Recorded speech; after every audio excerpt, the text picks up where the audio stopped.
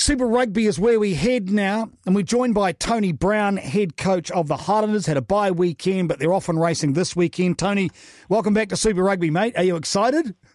Yeah, very excited. Thanks, Darcy. But I'm actually assistant coach, so just to correct you there.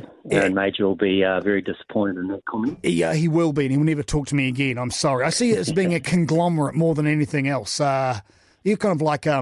You're a full-time assistant coach, really, aren't you, Tony? You kind of like that role. I do like the role, and, it's something that hopefully I can stick to for as long as possible. Well, you say as long as possible. Is this within the Highlanders or just in general? I think just in general, I find as though my skill set's more around the assistant coach role, trying to influence the game and find new ways to attack and play the game.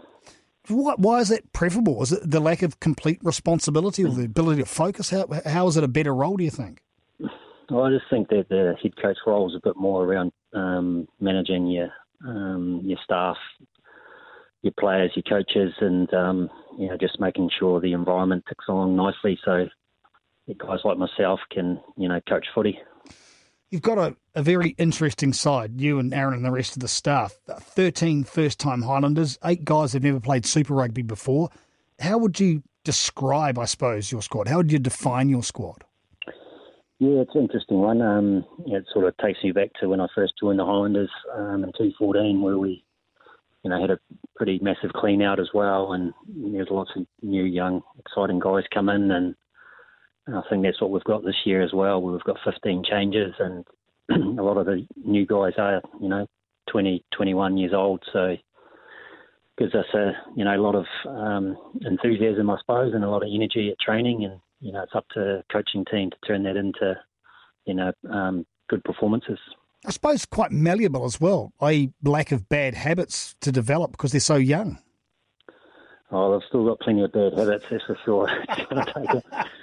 It's going to take a while to get rid of those, but that's the challenge of coaching, and, the quicker we do that, the better we're going to be able to play. But like you say, they're going to go out there and pull the trigger all the time, so there's going to be some good and some bad with that. What's your group's theory behind their coaching? What's your general go-to motto, if you will? I just think with us it's, around being really aligned in how we coach the team. So the scrum coach knows what the attack coach is doing, and the attack coach knows what the defence coach is doing. So, the player doesn't get confused or get over-influenced by one coach. It's all 100% alignment in how we coach and how we set up our performance. Taking a look across the other games that happened in the first round of Super Rugby, what was your general impression around what you saw? Well, I thought the Sunnies were good. That was a big performance by them, so it's quite exciting for those boys in their last year. Obviously, being in that environment before, it was very proud of those guys. So that was great, and I thought it was a pretty excellent week of rugby. Started with the Blues Chiefs, which was a great game to watch. And, I think the referees didn't have too much influence. So, pretty exciting going forward. Did you detect a particular flavour or attitude amongst the teams? I think it was obviously a little bit rusty first up for everyone. It's hard to get your game humming in those first couple of rounds. And probably, the kicking game became quite a big factor in a lot of the footy. So, getting that right and, hopefully getting rid of the rust as soon as possible is going to be crucial in these first couple of rounds. Talking with assistant coach of the Highlanders, Tony Brown, ahead of their first up match in the weekend. What are your expectations around that? You're Friday nighter, aren't you? Yeah, Friday night against a pretty physical Sharks team. So it's going to be a big challenge for us. But, exciting one for us to start with and get them in the stadium on Friday night. And, obviously it's going to be good conditions. So see if we can get our game going and put them under a bit of pressure.